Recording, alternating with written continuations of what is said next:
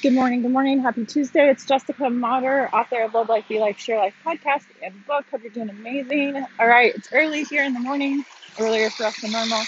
I'm getting outside and going for a walk, but we decided today it was going to be hotter and we needed to get outside before it gets too hot for us and do it. So, if you're someone who does activity outside, definitely better right now to start doing it early here in Kansas City because it's warming up, right? We went from cold to hot.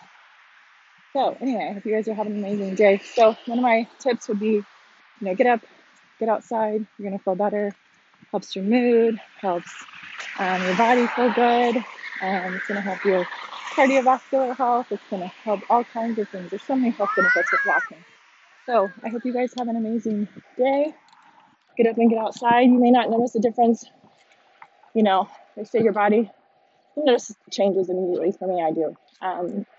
Immediately it changes my mood. um, my heart rate, all that good stuff. But like you may not notice a difference if you don't do it in one day, but 2 days, 3 days, 5 days, 10 days, a month, a year, you're going to start to notice a difference if you don't do it. So it will make a difference in your life. So I challenge you today. We have a Get Fit challenge starting. We have sample packs, 7 days, 5 days, 10 days. You can text me 816-797-5869 if you're interested.